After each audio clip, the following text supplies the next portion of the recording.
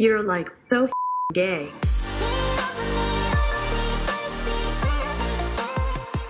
Hello, all you sexual deviants. And sexual deviant wannabes. What's going on? What's up? My name is Aaron.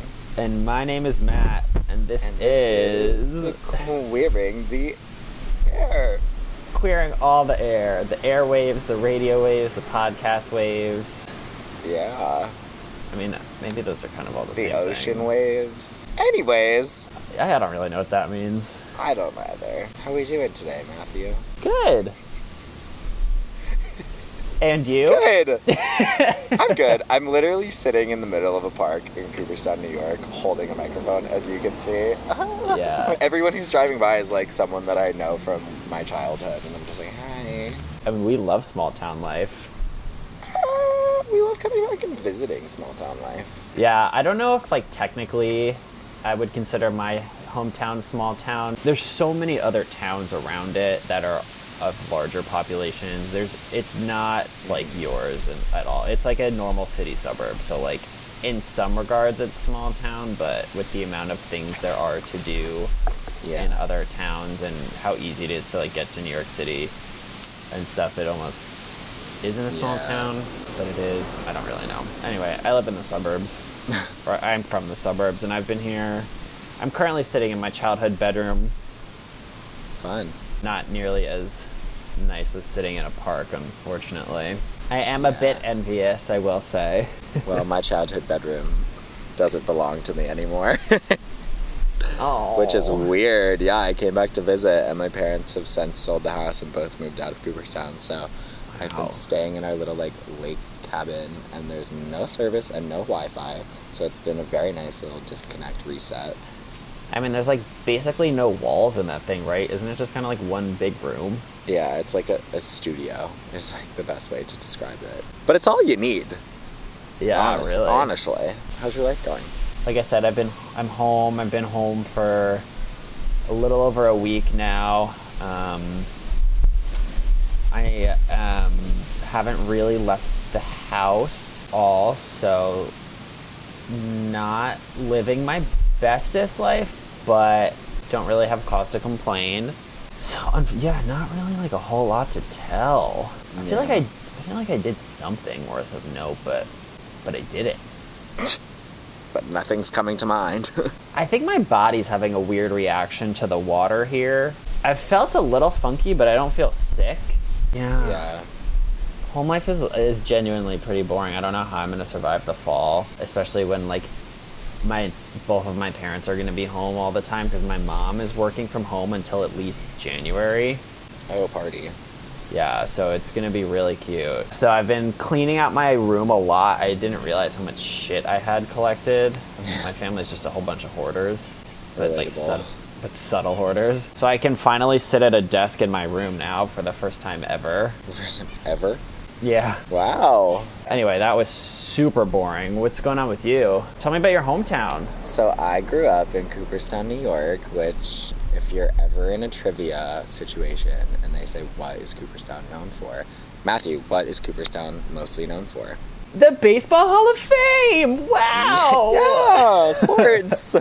I'm Although actually I'd say literally sitting next to the Baseball Hall of Fame right now. That's the park that I'm in. Yeah, Cooperstown is known as, quote unquote, the birthplace of baseball. Is that Started true? baseball here.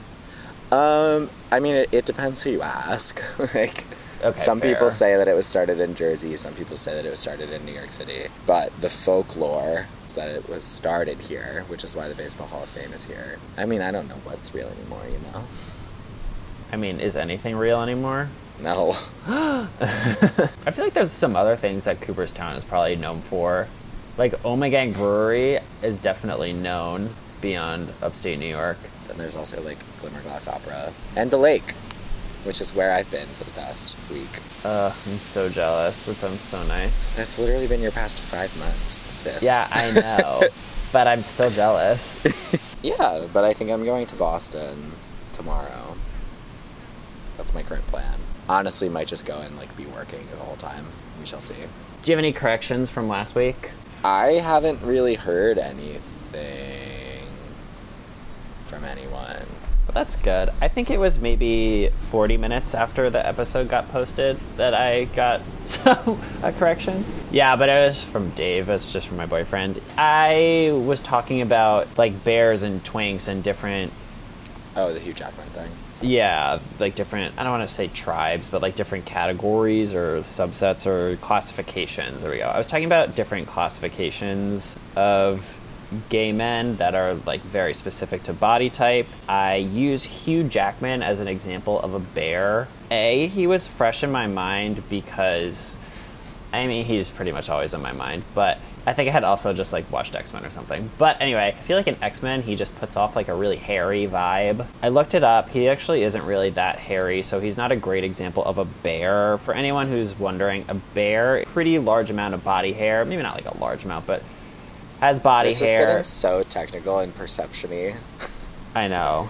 A bear is someone with body hair, generally a little bit bigger. Yes. That is true. But I think that if you perceive someone as something, it's like, I'm kind of the mindset where I'm like, I can't really tell you that your perception of Hugh Jackman is wrong. For anybody who felt some sort of way thinking that Hugh Jackman was a bad example of a bear, I can understand where you might be coming from. Oh, God. Lordy. No one correct us ever again, because look at how bad we are at. Yeah, I take it back. I don't want to hear it anymore. Yeah. I'm not an expert on anything, and neither is Matt, and we're not claiming to be experts on anything. No.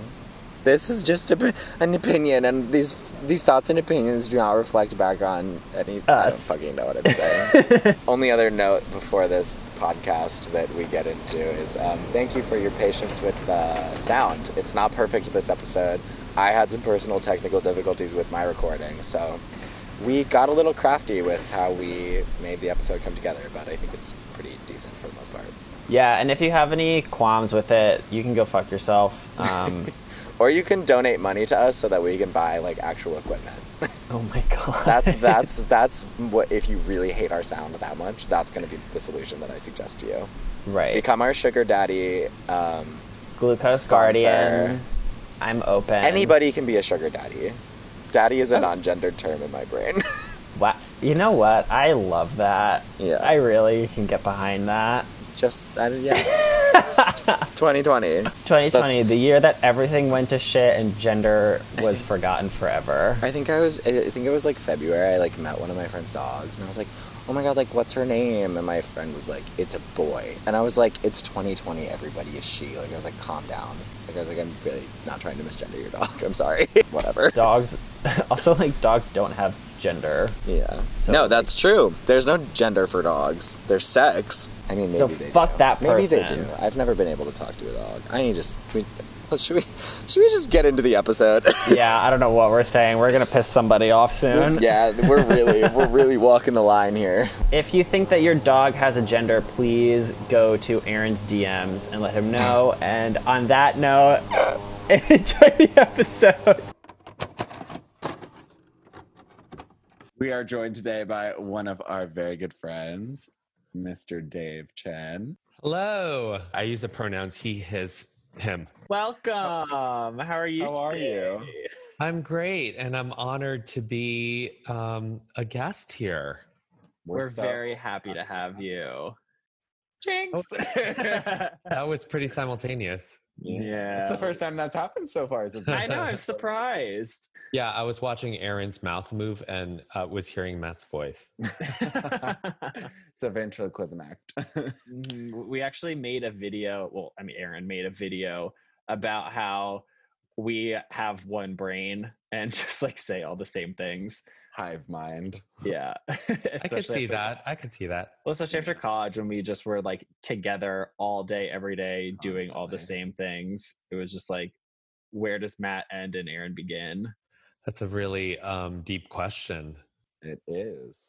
We Yeah. get very philosophical with that. Excited. Yeah, I'm so excited to be a guest here and also to just be talking to you guys because I miss you both.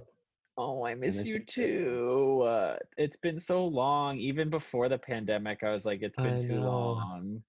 I know. It's time to come out to P-Town to visit us. Oh, seriously. And for everyone listening, Provincetown or P-Town is Provincetown, which is like the very, very tip of Cape Cod. There's lots of rainbow everywhere. It's very gay. Very queer. Very queer. Yeah. So you just got back from Provincetown? I just got back a couple hours ago. I have to come back every Sunday. Sometimes I stretch it to Monday to see patients at the hospital for a couple days before I go back there. So Peter, my husband, has stayed out there for the last 4 straight months. Wow. 4 months? I thought you were gonna say weeks, but 4 months? Nope. So since 4 months. March? Since the end of March. He came back one time in April for a few days, and then he did come back last week for a few days. But like there was a good 3.5 month stretch in there where he did not come back to South Boston at all. Good for Kind of him. impressive. Yeah, that's Yeah. awesome. Loving it. He's I loving like it. that. Because you can just wander out on the street there and kind of run into people like Kai, our dear friend Kai, Yes. who introduced all of us. Uh-huh. And who is going to feel quite some way about Yeah, the we're fact all that- going to get a FaceTime or 7. I think so. They had drinks before dinner tonight. So Oh, fun. I'm glad Peter has some company while he's there. But it's nice because you can't. We don't walk out of our place here in South Boston and run into anyone. But there you can just like, be riding your bike around and run into like 10 people on the sidewalk. So it's really and be by the water and have beautiful views and. It's really lovely, as you all know. So like when you were on those dating apps, when you were on eHarmony, OkCupid, Back before you were a my God. happily married woman. before you were happily married, when you were in Rochester, what was your profile like?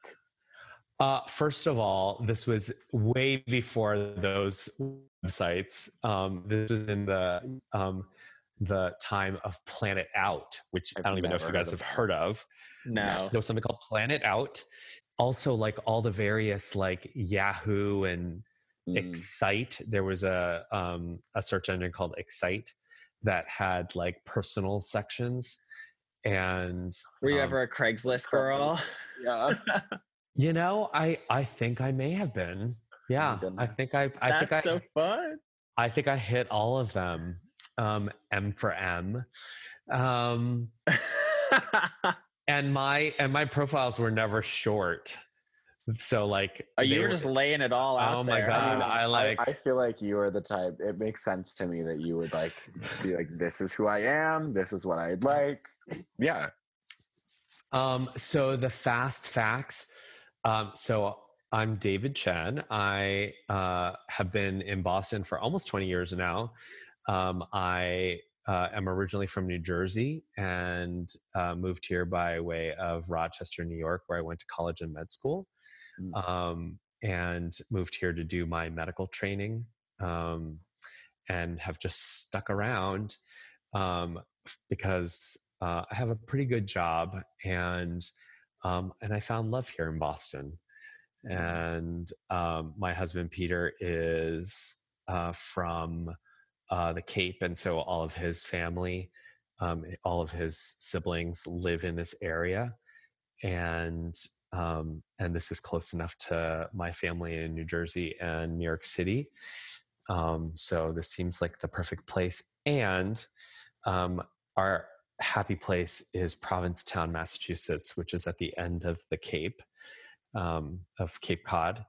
And we just bought a house there over the winter. And so we want to spend more and more time there. So Awesome. yeah, that's the gist of me.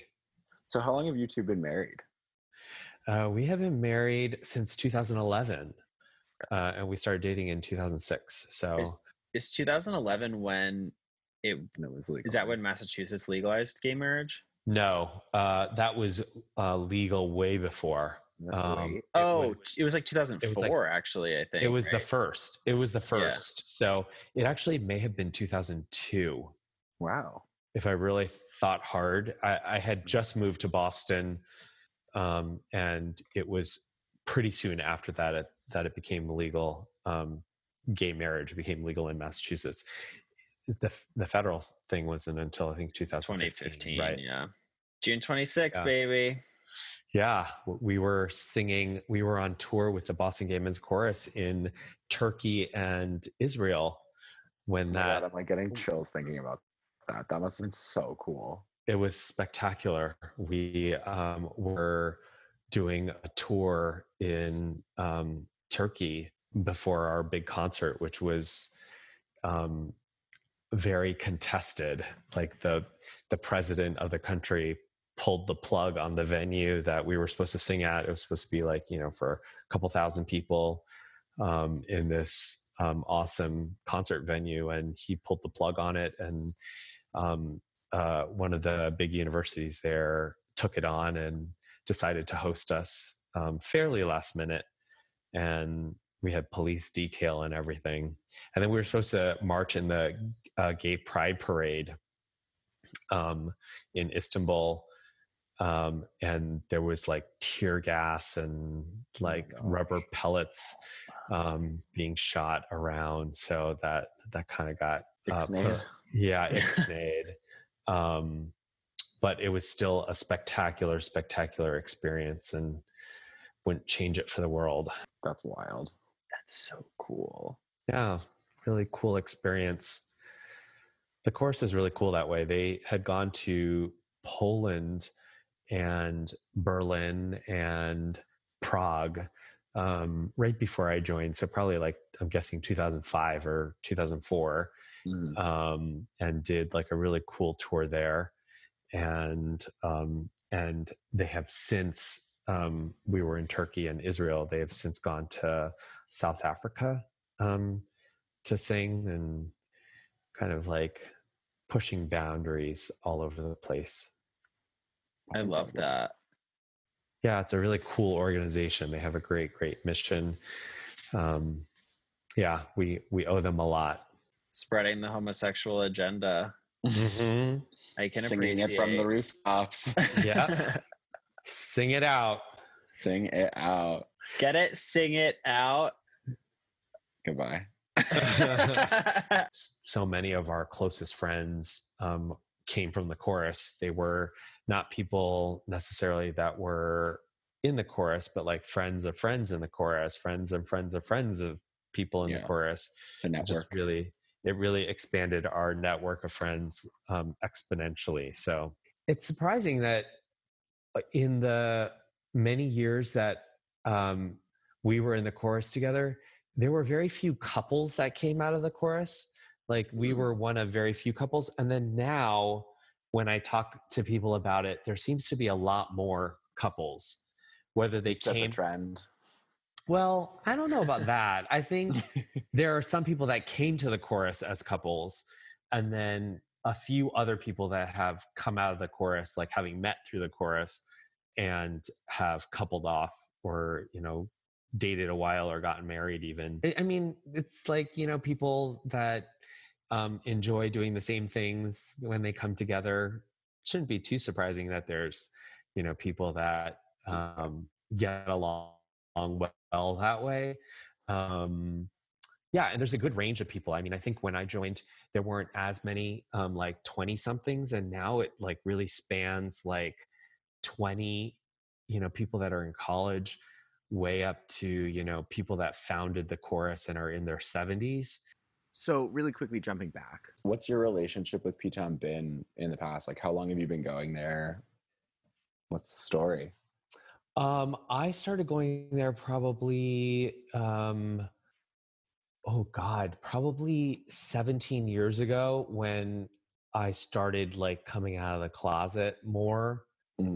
I started coming out when I was in med school, at the end of med school. But when I moved to Boston for residency, I made a couple really great gay friends, and would go out for like a long weekend and stay in this like really classic Cape Cod house that was super cheap, that I have rented for many, many years for like different holiday weeks. I'm still like friendly with the family that owns the house, and we would just have a ball, like cooking dinners, and there would be 3 of us, and just have a great time at the tea dance. And but then over the last 7 years, I started renting a place with our closest friends for the whole summer for like 4 months from May 15th till September 15th. Wow. And then, Wow. and so we'd be there almost every weekend and for like, holiday weeks. And then this winter, Peter and I bought a place. So Oh, I'm dying to see it. I know. And it is dying to see you guys. Soon. It is fantastic. We still don't have a door on our bathroom. The bathroom is, oh no. yeah, the bathroom is still a work in progress, but hopefully by the time you guys get there will be a door on the bathroom and a sink in the bathroom. Mm-hmm. But it's starting to feel a lot more homey now that I've hung some art around the place, and yeah, we're starting to get some light fixtures and everything. So it's a place that's near and dear to my heart. That's where we all met Dave Chen for the very first time. Halloween. Yeah. Yeah. I Both of you at the same time. I think. thought I had met you earlier that summer. P-Town is a very special place. Yeah. So you mentioned that you went to med school and then did your residency in Boston. What, are you still a doctor these days? What's the deal? Yeah, what's your story? I play one on TV. McDreamy. I mean, honestly. I am still a doctor. I love being a doctor a lot of the time, and sometimes I try to escape being a doctor. But I work at MGH, Mass General Hospital in Boston, which is where I did my neurology training.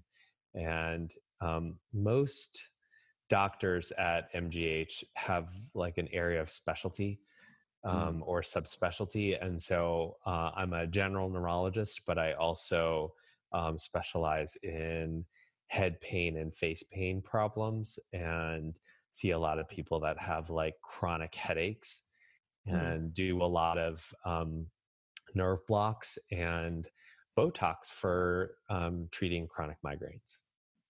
Interesting. I used to get migraines all the time when I was a kid, and then once I went through puberty, they stopped. Do you ever get headaches anymore at all? Sometimes, but it's always linked to like dehydration, overexhaustion, alcohol. A common scenario. Yeah.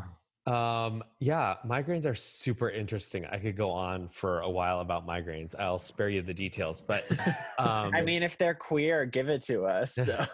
No, migraines. I will say that migraines are so interesting because they're very, very common. Probably about like 20% of the general population has migraines, and they're genetic. They usually run in the family, and even there are lots of people that have migraines that don't realize it. And that's the interesting part, because everyone thinks that migraines are awful headaches, and they can be, but they can also be lots of other symptoms, including neck pain and abdominal pain and sinus symptoms and dizzy spells and visual symptoms. So yeah, it's interesting because a lot of people don't realize they're having migraines, and very well may be having them. So Aaron, you look like you've just seen a ghost. I'm just like so intrigued because I'm like wondering if my headaches have like shifted in my life, like if they've it's less like, because I always think when I think migraine, I think like hurts to look at light, like I get nauseous. Right. I feel like I'm gonna die. Yeah. Right. That's what most people think, and the reality is they can be other things too. Probably a lot of people that get sinus symptoms, congestion, what they perceive as allergies. Studies show that a lot of those symptoms actually can be migraine related, sinus pressure. And yeah, there have been some very large studies suggesting that a lot of people get sinus symptoms and sinus pressure as a version of a migraine. So it's interesting because, when I treat people that have really bad headaches with things like Botox or other oral medications, I always ask them to think about whether their sinus symptoms might get better too, and they often do.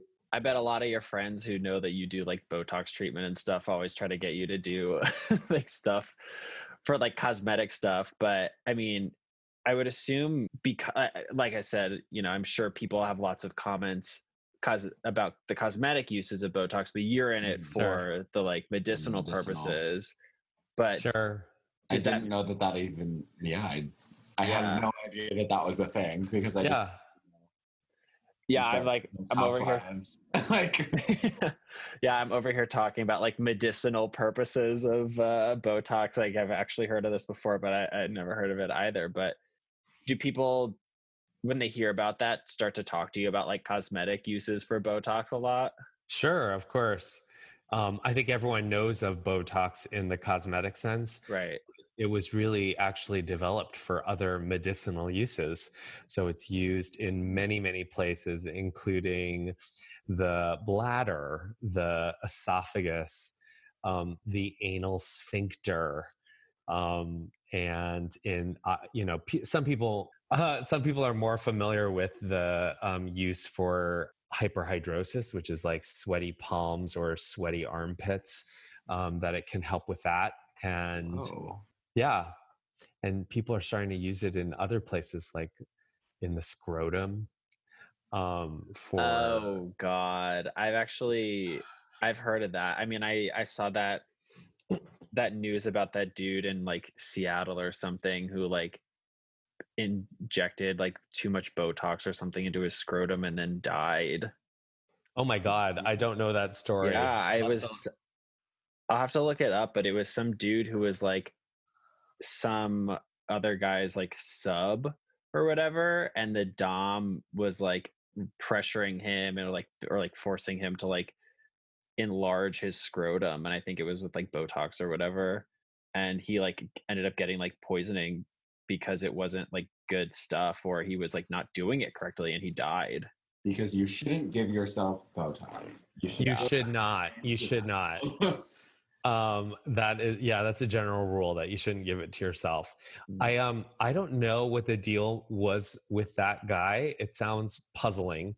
Botox is generally pretty darn safe unless you have like a neuromuscular disorder, or I guess you can overdose on it. But maybe it wasn't Botox, but yeah. I mean, sometimes there are different procedures that are done in that area to enlarge the scrotum. Like I've heard some really weird things about like injecting like tons and tons of saline to like enlarge them like melons.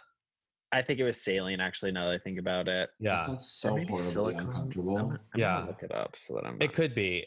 And I think in those cases, like, when you're injecting that kind of volume, there's definitely a higher likelihood of injecting like bacteria and getting a bad infection. Especially if you're doing it yourself and don't really know what you're doing. Oh God, yeah. I have no idea. Say an unclean and unsanitary environment. Yeah. I mean, those areas are not clean in general, but and when I do it for people with migraines, it's given in a lot of the same areas. Like it's given in the forehead and between the eyes, but then, it differs in the cosmetic sense that it's not given in the crow's feet, or it's given more in the temples and the back of the head and down the neck. So there's Botox 101. Interesting. So I'm curious, I guess this would be kind of like speculation, but I feel like your opinion, like your knowledge is just better than ours. I feel like there's been a major growth and just explosion of cosmetic surgeries over the past few years. And I feel like it's very, very, very commonplace now. I feel like it's joked about very readily, especially in LA, and especially when people found out that I was moving to LA, that it's just kind of not that big of a deal anymore. Yeah. I think it used to be that things like Botox and cosmetic surgery were thought of as things that old people did. So like, you wouldn't do Botox unless you were like 50 or 60 or really wrinkled in the face. But it really is, I think, much more of something that people are doing in the preventative sense. I don't think people are necessarily having like plastic surgery in a preventative sense, as much as doing simple things like doing cosmetic Botox for preventing the wrinkles from forming, rather than waiting until the wrinkles start forming and trying to like halt them at that point once the lines are already like deeply embedded in their face.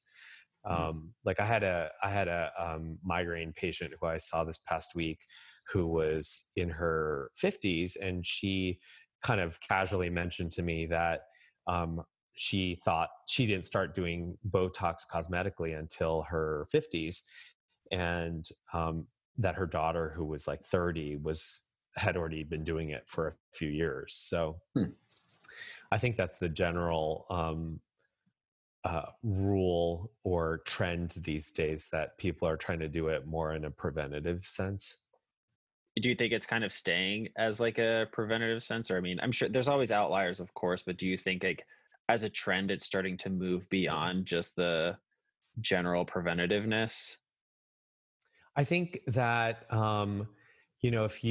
if you looked at Botox use 20 years ago, it was mostly people that were like 50, 60, 70. And now there's... And want to look younger.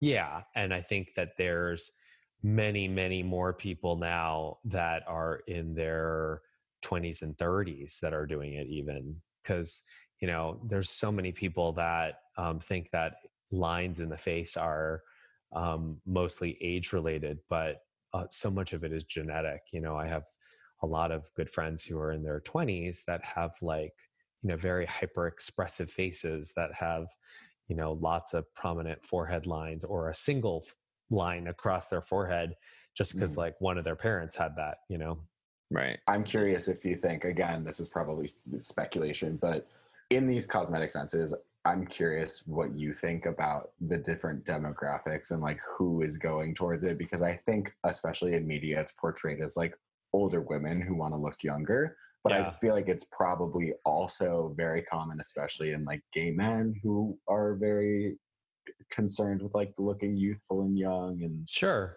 absolutely. Yeah. I mean, I know a lot of people, and in Boston, in P-Town, in California, New York. I know just a lot of people, especially gay men, that are doing Botox regularly now, or doing other things like fillers. I think I know a few like lesbians that do it, but like gobs and gobs of gay men that do it. So I think in general, probably gay men are more vain and, cognizant of their facial wrinkles and the aging process. That may be an overstatement, but I think gay men are just in general more vain. And I know so many gay men that do it at all ages. 20s, 30s, 40s, 50s.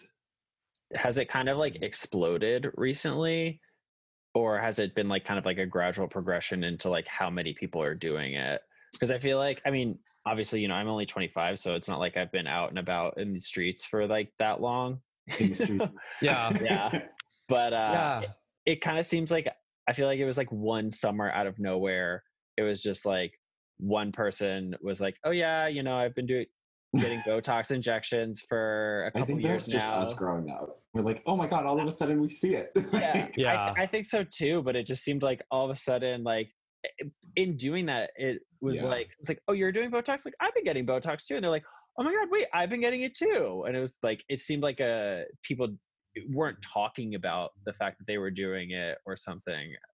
I think that's a huge part of it, that it used to be kind of taboo, that it was something that people would do, but in the dark of night, and they wouldn't talk about it. And I think it's so commonplace now that people are so open about talking about it. I know a lot of people that, do openly mention that they do cosmetic Botox, and I've heard them say that other people around them have sometimes, said, "Oh, you shouldn't mention that," but like they're like, "Why? I don't care.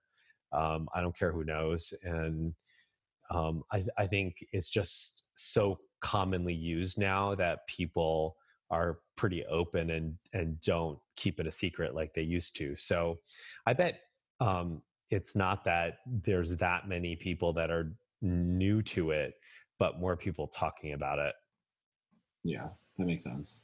It does make sense. And it makes me curious and also a little bit concerned as to how that's going to affect, or how that is affecting just kind of the like established beauty standards that we like already have, especially within the gay community. And I'm sure you guys feel this way. Let me know if I'm Social wrong. media and Yeah, with like social media and everything, I feel like there are I almost feel like I feel like the beauty standards for gay men are so much higher than for like other men, like for straight men. Heterosexuals. Yeah, for the het boys. It just seems like it seems like it's insane, and that people go to such great lengths, or such greater lengths in the gay community to try to achieve these like insane standards sometimes. Yeah, I mean, I similarly worry about it. I think that something like Botox is pretty benign. When you look at risks of use of things, and what are the potential adverse outcomes, Botox is so minimal in adverse outcomes.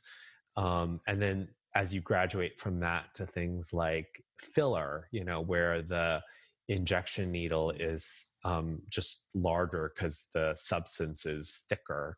And I've never, dealt with any of that myself, but I just know that it requires a bigger needle. So in general, you have a greater likelihood of having bruising or bleeding or infection. So I guess I think that something like Botox, and I'm probably not the best person to ask about it because I'm so numb to the general use of it. I talk about it daily, and I do it daily on patients of mine. So I think it's, I know it's so safe. Of course, that doesn't mean that, younger and younger people aren't being more self-conscious about, little things in their face that, maybe they shouldn't really be caring about so much. Yeah, it's tough. I've always thought, when people have asked me, my thoughts on cosmetic Botox and whether they should do it, like, I always think, it's something they should do for themselves, and not because they are worried that someone else is thinking something like they look old. Like, it should be something that, you do because you want to do it, and you feel like, oh, these lines in particular, you've never really liked them or something, and it just helps kind of quiet them down. It makes you feel better about yourself. Yeah.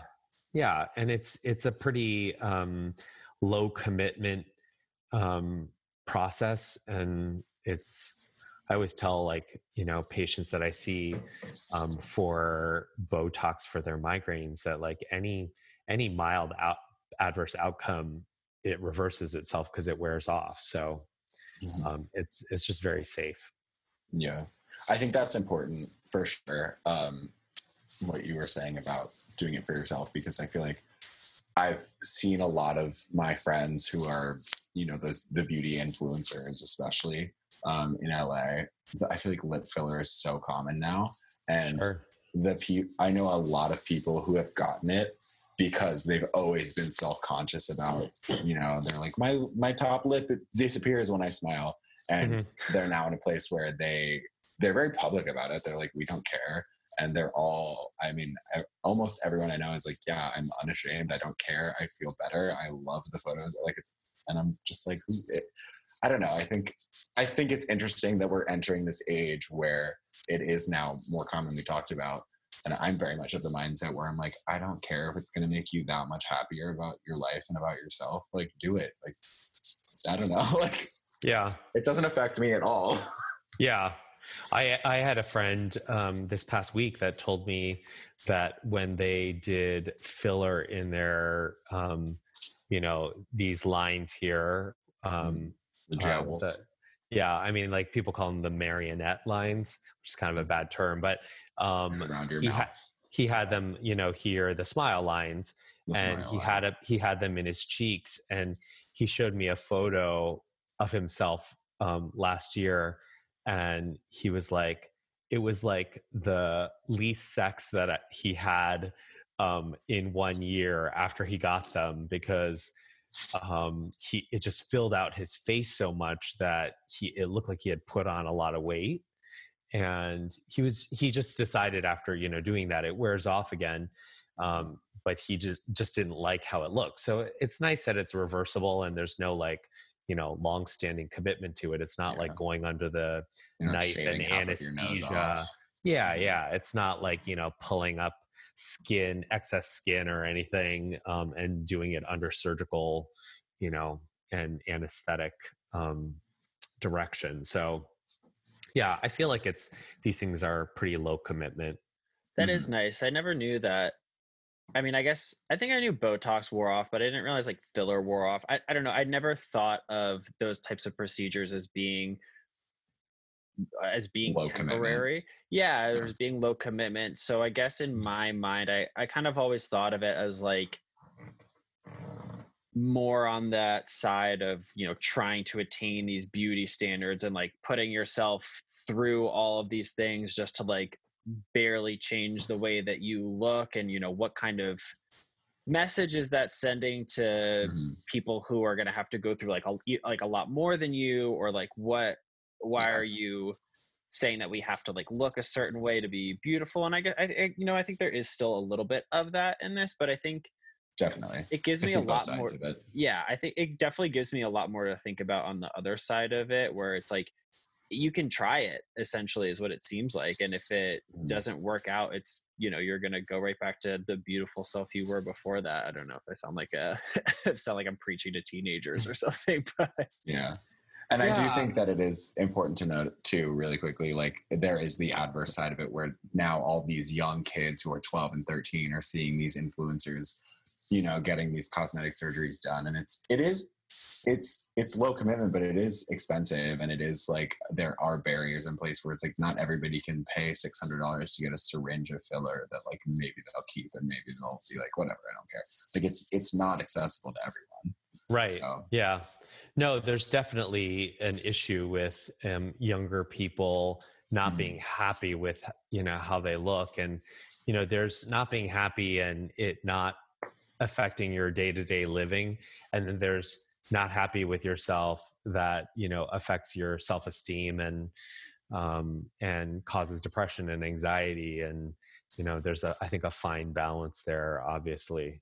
And I think especially for like young queer kids who are already dealing with those things, or like, I'm the only person that I know in my town or something that is this way. And then if you like are seeing people who have like gotten Botox or like gotten plastic surgery or gotten whatever to like look a certain way, and that's kind of the standard of beauty we're looking at, they're like, okay, great, I don't know anybody else, and I don't look like all the queer people that I'm seeing that are being revered as beautiful. Yeah, exactly. It's almost like it's like another level of representation, creating more issue where there need not be one. Right. Yeah, of course.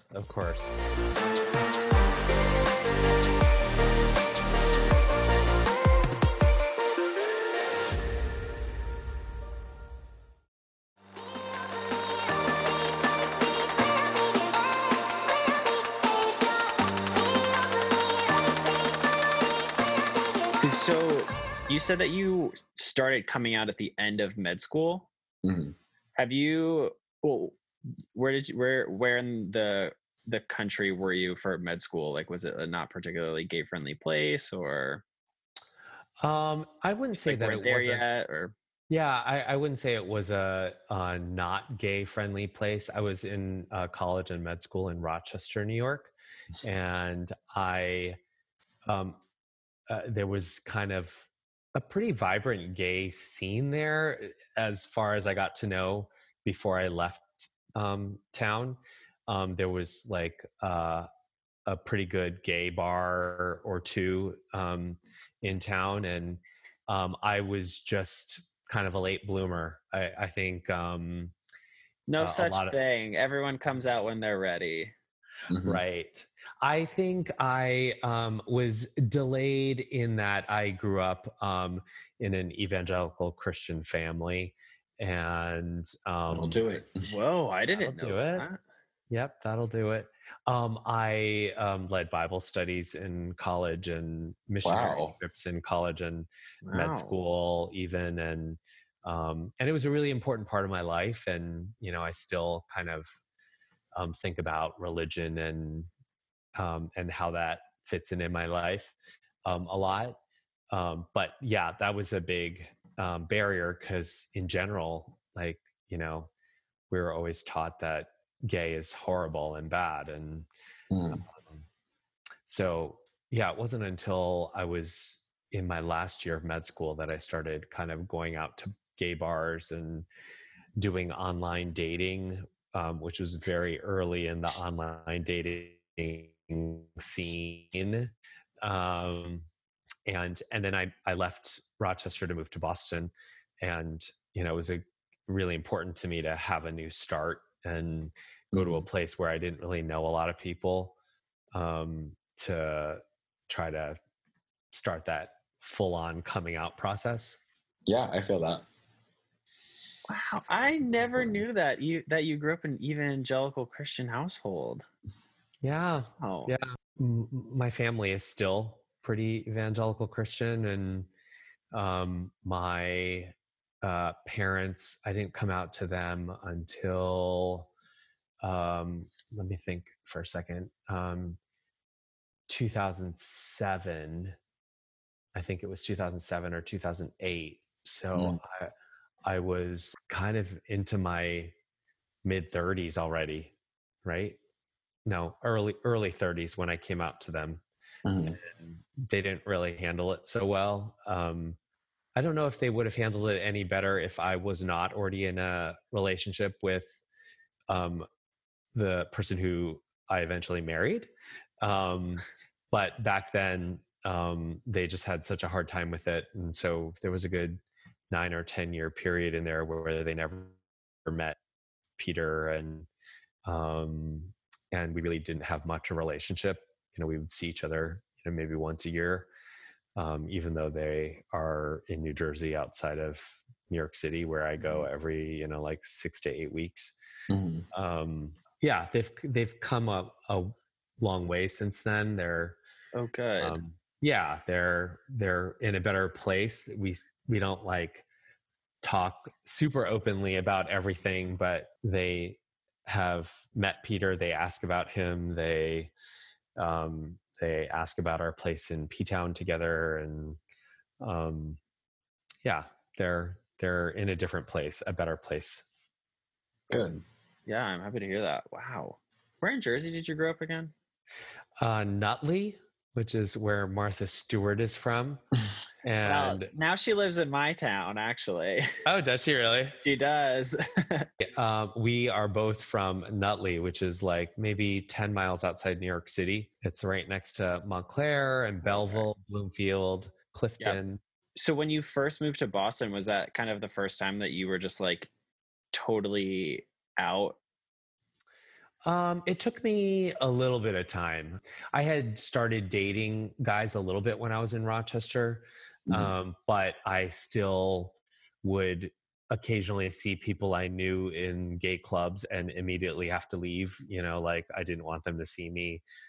I didn't Mhm. want to have a conversation about why I was there, and Yeah. and the obvious thing is, people would say, oh, if they were there too, like they're probably just fine with you being gay, but it just didn't matter. It's kind of what you were alluding to before, I think, where you said, everyone comes out in their own time and at the right time.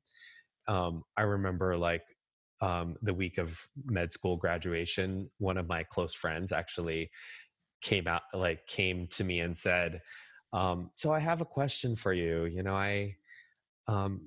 Some people have mentioned that maybe you might be gay. And I was like, again, I was already going to gay clubs and like had been dating a guy. And I was like, I don't know what you're talking about. Like just because it wasn't on my terms and Yeah. that I just felt so uncomfortable and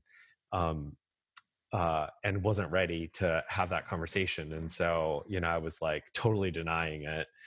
And then I moved to Boston and kind of like slowly started checking things out. And I remember when I was interviewing for residency in different hospital systems, I would, the interview might be on Tuesday or Wednesday. And so I would be in town like on a Monday or Tuesday night. And I didn't know anything about like gay clubs. I just thought, oh, Boston, like there must be like a gay bar for every night. And I remember going to like Machine on Tuesday night, and there would be like 3 people playing pool inside. And like, I just was kind of taken aback and deflated.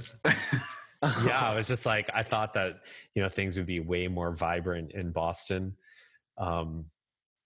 And then I moved here and I, made a couple good gay friends. And I remember one of my classmates at work one day, like, came up next to me and said, I have a question for you.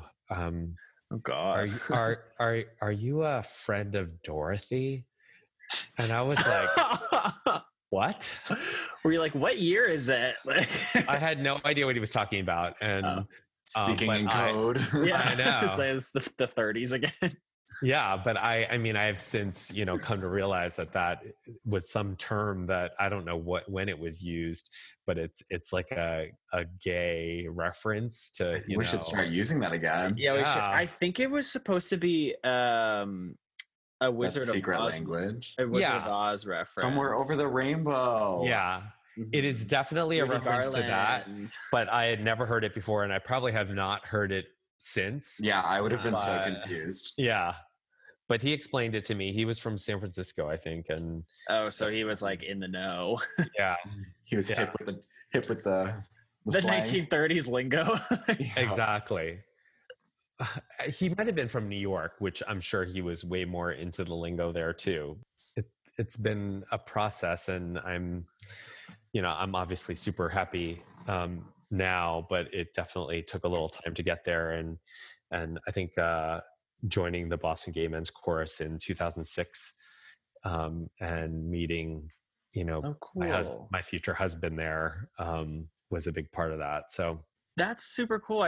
I knew that you guys met there, but I like totally slipped my mind that meant you were also in the Boston Gay Men's Chorus. Yeah. I was going to ask too, how, like, when you moved to a new city, how did you start finding your footing and like making those queer connections? Because I feel like that can be hard sometimes. Yeah, definitely. I started going occasionally to like Harvard medical gay functions. There would be like, what?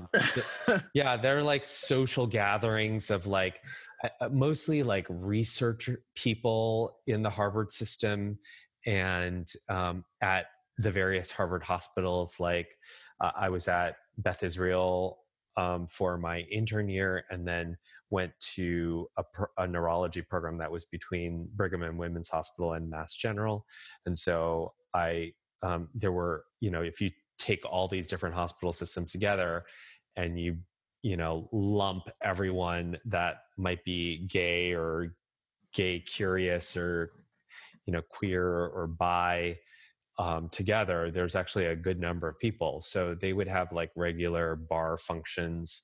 And I forgot how I started hearing about it, but I made a few really good friends, and then like those friends introduced me to their friends, and so I had a nice little circle of people. And some of those people were the initial people that I started going to P-Town with originally. Somewhere along the way, I was like, I should do something that I enjoy doing and just happens to be like gay. So I had tried out for the Boston Gay Men's Chorus, I think when I was a resident, and I had gotten in, but then just was so busy I couldn't commit to going to all the rehearsals. It's just very understandable. Yeah. commitment. I mean, I've seen Grey's Anatomy, so I know how busy residents are. Exactly. Yeah. You know exactly what it's like. I didn't end up joining, even though I had gotten in. And then in 2006, I was like, let's give this a try again. And I tried out and got in, and it's a huge group. I mean, it's like back then, I'm guessing it was like 150 people, and now it's grown. That's a lot of gays.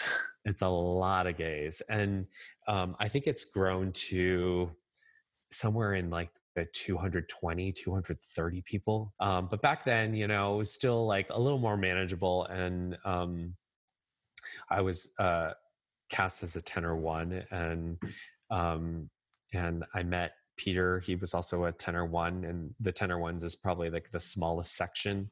And at the end of the first season, I joined in September, and we started dating at the end of December. So That's so cute. Oh, yeah. And then on our first date, he told me he was moving to New York to pursue acting. So No way. what? Yeah. And you so convinced him to stay? No, I said, well, my sister's there, and I'm going there. My niece and nephew had actually just been born. They're twins. They had just been born that like 2 months before. And so I was going every month to begin with. And he gave notice at work the next week and continued working, I think, until June or May. We moved him to New York in August. And I came out to my parents maybe a few months after that. And he stayed there for 3 years and acted. He has a master's degree in acting. So he had been doing that before. After we got engaged, I think he decided that he didn't want to be on the road all the time, and he was going to go on a national tour of a musical, and Wow. he was just going to be all over the place. And was he so still living in New York at that point? He was living in Astoria at that point. Super irony was that he was living like maybe 4 blocks from my parents' church. No way. Oh my God. Hold on. Yeah. Your parents used to commute into Queens to go to church? Yeah. I was born in New York City, and then the church was in New York City at the time, in Manhattan. And then we moved to Jersey. And so we kept going to this Taiwanese American church. And then the church moved to Astoria, and it's still there. And they still go to this church. I went every Sunday growing up. But yeah, I would always go down and visit Peter. We saw each other like 2 or 3 times a month.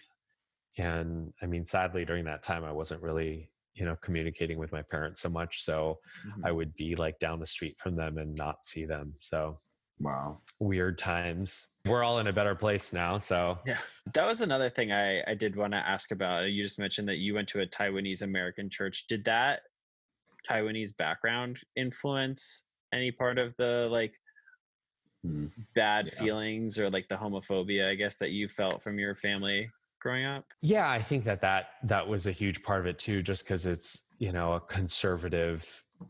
conservative-ish Asian culture.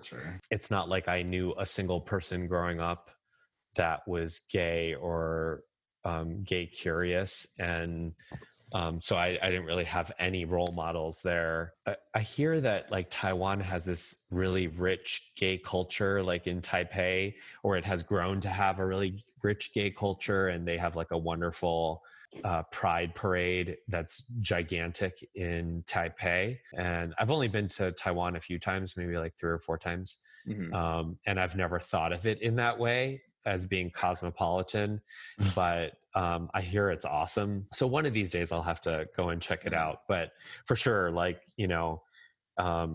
Peter has still never been to my parents' church, and whenever I go, it's like my parents' family. And I know a lot of the people from growing up, they're still there, or like they have kids now and they still go to this church. So it's still like an important thing to me, but it's obviously a barrier when I can't bring Peter there, or like I know my parents struggled enough with the whole coming out thing that I know they mentioned it to their pastor. And I can see like these kind of funny looks coming from him when I'm there visiting them. I think it's hard to dissect out how much of the problem was the Taiwanese factor and how much of it was the evangelical Christian factor. But I think it's kind of all embedded together. Yeah. Is there a big evangelical demographic in Taiwan? Or was that more of like a whenever you guys came over? Yeah. That is when it started. I think the culture is like heavily Buddhist, and that there's like a smaller sector of Christian people, and mostly from like missionaries that have gone there over the years. Yeah, my parents moved from Taiwan when they moved here for grad school. Oh, okay. Yeah, it's a hard thing to pick out. I've obviously kind of come a long way from that, but it's still a big part of my background and upbringing. I think for a lot of people that grow up in that culture, in that kind of evangelical family oppression kind of feeling, I don't know if it was just that I didn't feel the oppression until I was like a full-grown adult, that I just kind of came out late. It didn't become such a big part of my past. I just know, I read these stories of people that, went through conversion therapy and things like that. I think if my parents ever suggested that to me, I would have been like, fuck off. But like, yeah, I think like if I was younger and trying to come out, I probably would have been forced into that. Who knows? Wow. It's scary to think about. That is terrifying to think about. Yeah, especially with like the number of states that conversion therapy is still legal in. I think it's something. Yeah, it's frightening to think about. So we still got some work to do. Yes, we do. I'm one of the co-directors of the LGBT legal services for the next 2 years. And I think one of the big projects we're going to try to undertake is trying to draft up a legislation to ban conversion therapy in Georgia, which is going to be hefty. Yeah, hefty. But very important. And I think absolutely. I think it would get a lot of support from hopefully from a lot of state legislators, but I think a lot of other law schools will get behind it. Yeah, it's really nice to hear that as tough as it was for you coming out, and for all those years that you didn't have a relationship, that there was a significant amount of progress that was made, and that you are able to still have a relationship with your parents, that they can know about your marriage and are seemingly happy about their taking that in stride. So yeah, I think a friend of mine, when I first moved to Boston, was really like strongly encouraging me to like come out to my parents earlier. They were like, this friend happened to be Taiwanese and gay also, and Christian. Wow. Yeah. Okay, wow. So he like knew. Yeah, and he kind of was reflecting on his coming out process to his mother, and how far she had come in the time that that they had spent, kind of going through it together. And I guess he was right, but again, you're just not ready to do it until you're ready to do it. So he was just saying, think about how long it took you to come to terms with it. It's going to take them equally long, or probably longer. And I could totally appreciate that. Still, it didn't feel like the right time until Peter and I were kind of deep in our relationship, and it felt like it was something that was becoming very difficult to keep from them. Yeah, I mean, there are definitely many years in there. There were not pleasant conversations all along. There were definitely some all out screaming kind of telephone fights, and those were hard. And yeah, in a different time, I probably would take a firmer ground on calling them out on their, the wasted years.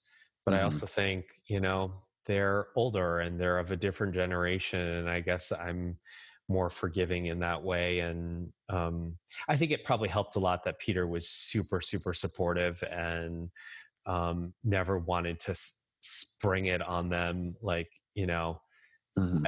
probably the last guy I dated would have really pressured me to like come out sooner and force them to accept it. And he probably would have just like showed up at my parents' church at some point. Oh no. Wow. Without my approval. And that was never Peter's approach. His approach was always gentler and to not invade their turf. And I'm lucky in that they finally came around before, they were too old to do it, that they hadn't passed away before they were able to get to that place. I always say it is what it is. And I accept where they're at now and want to enjoy the years that we still have together. So That's definitely a good mindset to have. I love that. Oh, I miss you guys.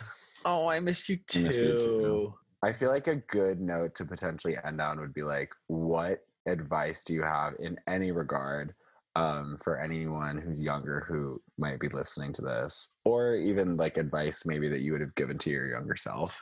I think I would tell myself that everything's going to be okay. That I think there are so many people that are plagued with the genetics for anxiety or depression. And I think I have, some anxiety, but, I'm not crippled by it. And I think when you combine that with poor self-esteem and not feeling like who you are is good enough, or you're supposed to be someone different, that it's not okay and that things aren't going to be okay. And I think I would just tell myself, like, you're going to be okay. What I've learned over the years is that your family isn't there for you necessarily. There's a greater family out there that you can build that will be there to support you. There's this idea in the chorus of your chosen family, your biological family, and your chosen family. And in the years where my parents weren't necessarily there to support me and didn't come to our wedding,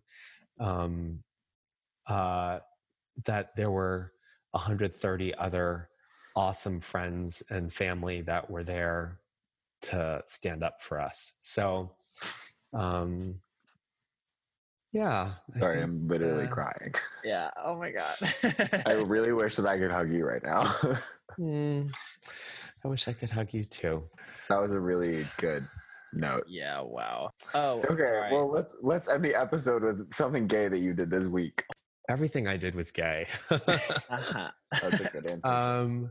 I just came back from P-Town, so I was there for 5 days. I usually go back on Wednesday after work, and this past week, on Tuesday night after a very long day at the hospital, I just decided, why stay in Boston? And I missed being in P-Town and being with Peter and sleeping next to him. And so I decided to drive back on Tuesday night and got there pretty late, but was able to wake up on Wednesday and be in P-Town. So a great place to wake up.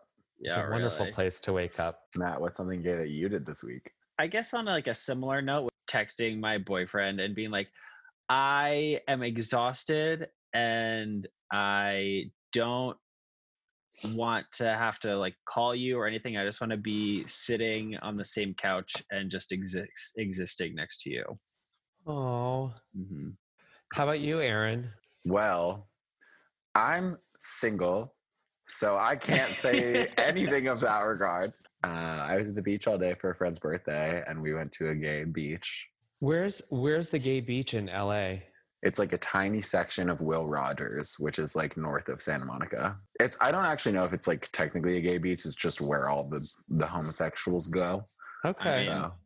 I mean, what So else makes a beach gay other than just a lot of gays? So I guess it was a beautiful day. thanks for tuning in to another episode of Queering the Air. Thank you to Dave Chen. Thank you so You're much for welcome. joining us. Thanks for having me.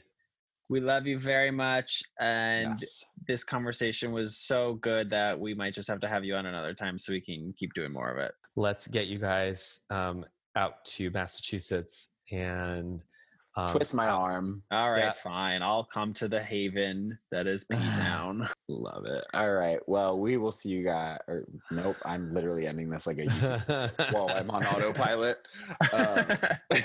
Dave, where can they find you if you want to be found? My Instagram handle is DWC429, or they can find me in P-Town hanging out on the streets. And if you At have T. and if you live in the Boston area and you have serious migraine issues, you know Sure. the best doctor. Look me up. I'm at Mass General Hospital. Absolutely. Aaron, where can everybody find you? I can be found everywhere at Aaron Idelson, AARONIDELSON. Matt, what about you? I'm a Twitter lurker and an occasional Instagram poster at Matty Rohr, MATTYROHRER. All right. Thanks again, Dave. Stay queer. Thanks for queering the air. Thanks for helping us queer the air. Bye, guys.